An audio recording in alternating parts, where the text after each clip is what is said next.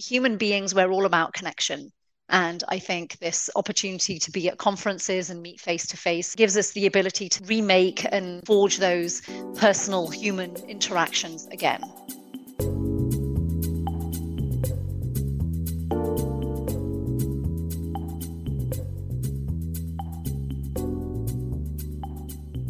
Even though some days might not feel like it here in Toronto, spring is finally here. I don't know about you, but I'm loving these little glimpses of sunshine and warmer temperatures.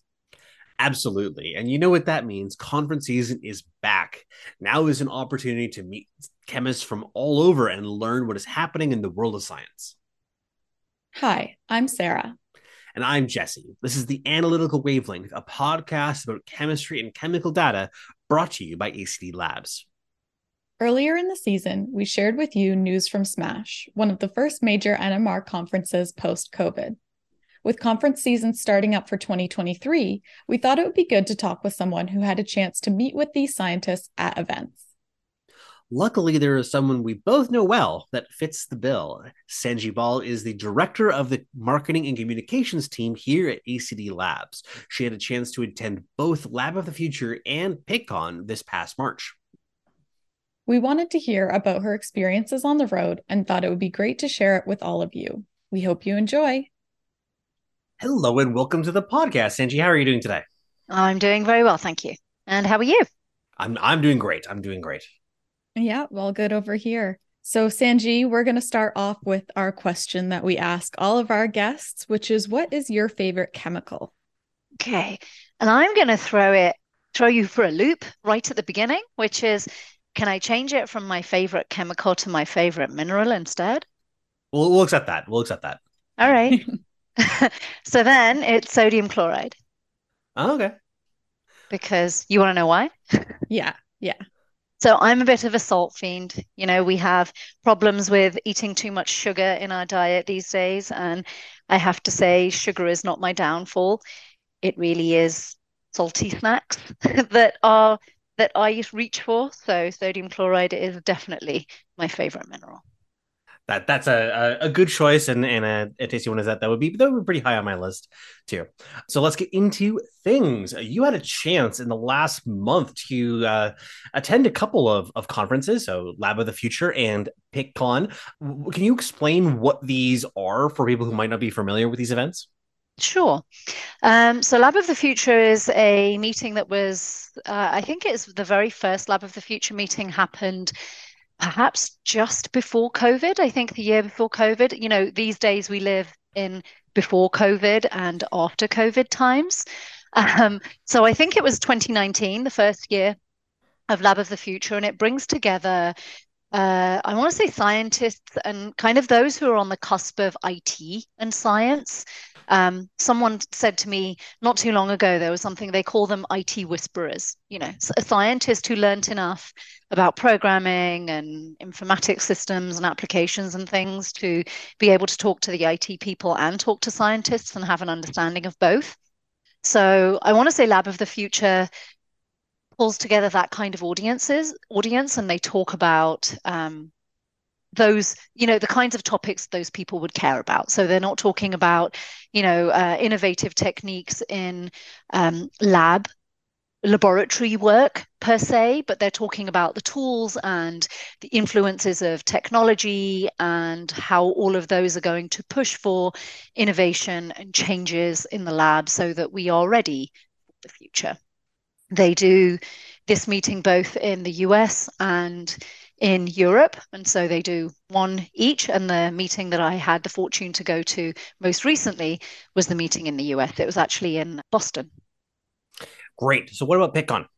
And PICCON, it's a bit of an oddly named one. So I had a conversation with someone about this recently. They said, PICCON, does that not mean Pittsburgh Conference? So it was a meeting that started in Pittsburgh many, many moons ago now.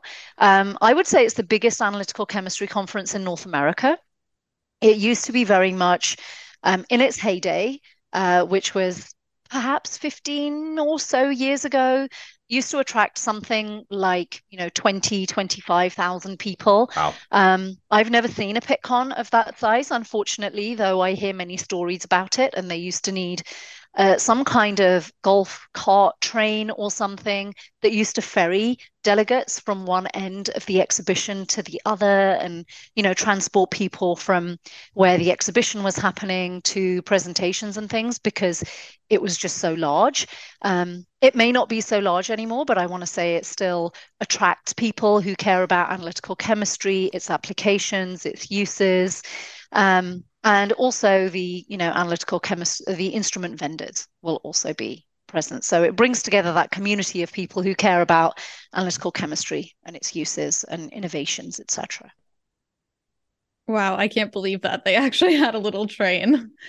But what about you? When was the last time that you were actually at a trade show in person? And what was it like to be back? Do people seem excited to be back in person, or is it just kind of business as usual? Oh no, people are very excited right now. And it's actually infectious being in that kind of atmosphere. So, before Lab of the Future, which was in early March, I want to say, my last conference was PitCon in March of 2020. So we literally closed down the convention center. It was in Chicago that year. And we were told as we were leaving that PitCon was the last conference that was going, or exhibition of any kind that was going to be happening at the Chicago Convention Center, because the following week they had wiped everything off the books and the convention center was going to be closing down. So that PitCon was a very different experience than this one. That sounds that way. Yes, yeah. I imagine that there'd be a very different vibe in the place for sure. Yes. But speaking specifically about that, the science, I guess, between those two, times, especially with the bacon, I imagine it's most obvious there of the before and after. What are the things that people are focusing on scientifically, both like pre-COVID and post-COVID? Have things kind of picked up where they left off, or do you think that the interests and questions of chemists have transitioned over those last couple of years? So I think there have been some changes. Now, it would be a little bit unfair of me to speak too much to what's going on in the scientific presentations. For example, at PitCon, I wasn't actually, I think I managed to go to one session, but my other duties and running around at PitCon meant I didn't manage to go to really very many or any other scientific sessions. But just from the conversations that, I can speak to the conversations we had on the exposition floor.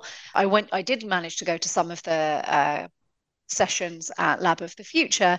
And I think the differences in what we're seeing, people are still talking about efficiency and productivity and trying to do more with less. And I think those are themes that continue through R&D. Even if you were to take a snapshot 10 years ago or 20 years ago, or perhaps even 10 years into the future, I feel like those topics and themes would not change. The thing that has a renewed or a bigger focus, I want to say, after COVID is something that we've seen just from our conversations with customers and prospects through, ACD Labs and the team and the colleagues that I've spoken to, which is there's a bigger focus on remote access to data, what can be done when you're not in the lab, digitalization. One of the really fascinating presentations that I went to at Lab of the Future was there were a couple of companies talking about a build of lab space and new buildings that were basically put together for scientists, for R&D scientists in particular. And it was fascinating to me because they were talking about things like, sensors in the floor to understand better what instruments were being used. People were congregating within the building, what labs were getting most usage. Those are not things I've thought about, previous to that. So I know we have this world of the Internet of Things and everything. You can collect data on so many facets of things if you want to. And obviously you can know how much an instrument is running just from, logs and things like that. How much is this LCMS equipment being used as opposed to this LCMS equipment? That kind of data has been available for decades, I want to say, probably. But this idea of using smarter technology. We talk about smart homes. Well, we're building smart labs now, apparently, and we're trying to do, not even more with less, but use our space more efficiently, make sure that capital investments in lab, instruments and laboratories just in general are so that they work better for the scientists, they work better for the organization. It's really streamlining so many things that I'd never thought about. I love that so much. It's like doing science about where and how to do science. That's a great way of putting it. So you mentioned a minute ago that you had some conversations with scientists, out on the conference floor. You were at the ACD Labs booth a good bit of the time, I'm sure. Is there any memorable conversations or exchanges that you can share with us? Yeah, so I guess I'm going to use this opportunity to summarize many. And one of the things I'm still fascinated about, I've been with ACD Labs now for, say, something like 16 years.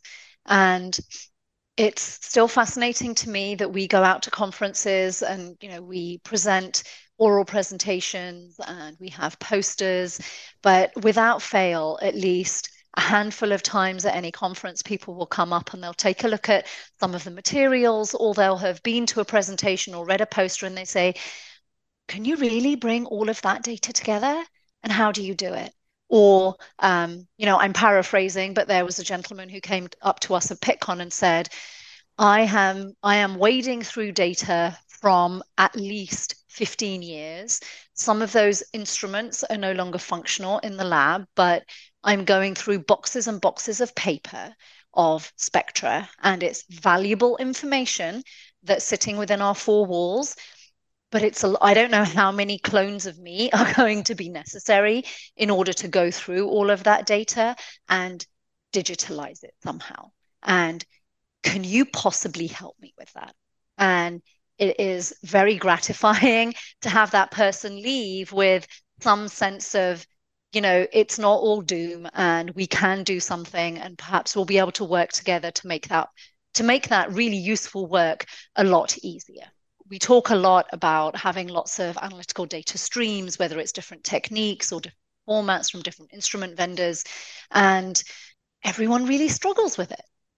And it's something that they don't, even though they may see it, they may read about it, they read something, like they read a line in something and they'll just glance through it. But when you actually sit and have a conversation with them, or when they happen by you on the exposition floor and you have a conversation with them, it's a pain for so many people.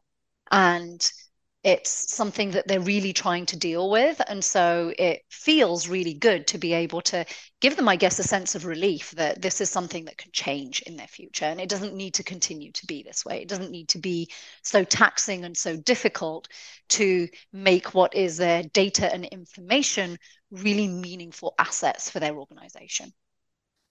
Yeah, and it feels really good that we have that core competence that matches with this need of the scientists who are actually in the lab. But one that's related to this that I wanted to talk to you about was the announcement that came around PitCon of the partnership with the Extractables and Leachables Safety Information Exchange, also known as ELSI. Can you tell us a little bit about that? Yeah, so this is actually a really good segue because we're still talking about knowledge management. So the announcement that happened at PitCon was a collaboration that ACD Labs are doing with the ELSI consortium, because ELSI they're a well-established group who think all about the ways that extractables and leachables data can be shared. So it's the safety and material data around that kind of work. They've been established for quite a long time now, and they have, very good reputation in that community.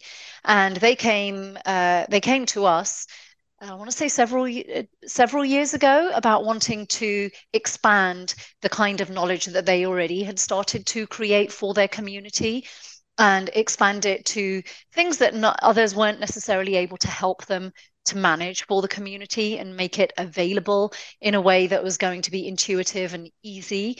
And so that was the collaboration that we announced. So we are working with ELSI right now to create a backend database system that will help manage extractable and leachable safety and toxicity data, toxicological data, that can then be searched through a browser-based interface by the consortium members. That sounds pretty impressive. So PittCon generally marks the beginning of conferences for a lot of people for the year, and I think for us as well. So as you look back on these kind of two first events for the year, do you have any final thoughts that you want to share?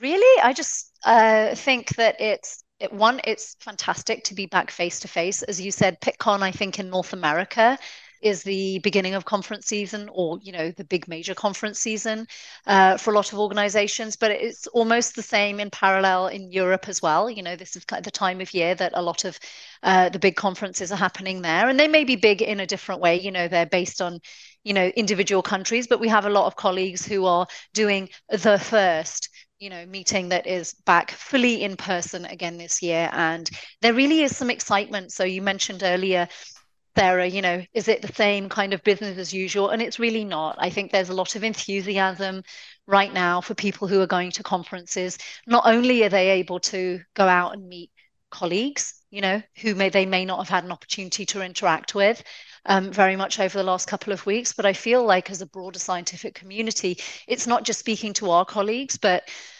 people move around. It is a small enough community, and so you may have friends who worked in a different organization or in a different lab, and a lot of these conferences are the opportunity for those scientists to come together and exchange what's happened in their personal lives over the last year since they last met. Human beings, we're all about connection. And I think this opportunity to be at conferences and meet face to face it gives us the ability to remake and forge those personal human interactions again. And so it's really great to see the enthusiasm by which everyone's coming to conferences now. I hope it continues. Obviously, the virtual world is not quite the same. You may be able to take away information. You can listen to a presentation, but it's hard to make a connection with the speaker and with other people who may be in the room that you also want, have more questions for and want to build a connection with. That is almost impossible in the virtual world. So it's really, I guess my takeaway from all of this is that I hope that it continues. I can't imagine anything like COVID coming to us again, but human beings are social animals, and I hope we have the time and opportunity to see each other face to face more and more. Of course, yes, excellent. So, well, thank you very much for your time today and sharing that experience. It's been wonderful. Thank you very much. Thank you. Thanks, Angie. Well, I'm excited to hit the road after that conversation.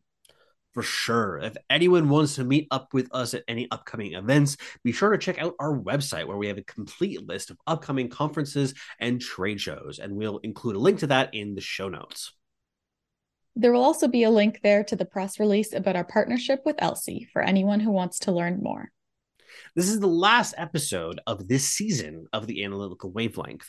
It's been fascinating to explore such a wide range of topics with all of you, and we wanted to share an extra special thanks to everyone who's listened to us this year. The next season will begin in the fall, though we might drop some bonus tracks in the feed over the summer. If you've been enjoying the show, we would really appreciate it if you recommend it to a colleague or share it on social media. You can also reach out to us by email at marketing@acdlabs.com with any feedback or ideas for future episodes. This has been the Analytical Wavelength. See you next time. The Analytical Wavelength is brought to you by ACD Labs. We create software to help scientists make the most of their analytical data by predicting molecular properties and by organizing and analyzing their experimental results. To learn more, please visit us at www.acdlabs.com.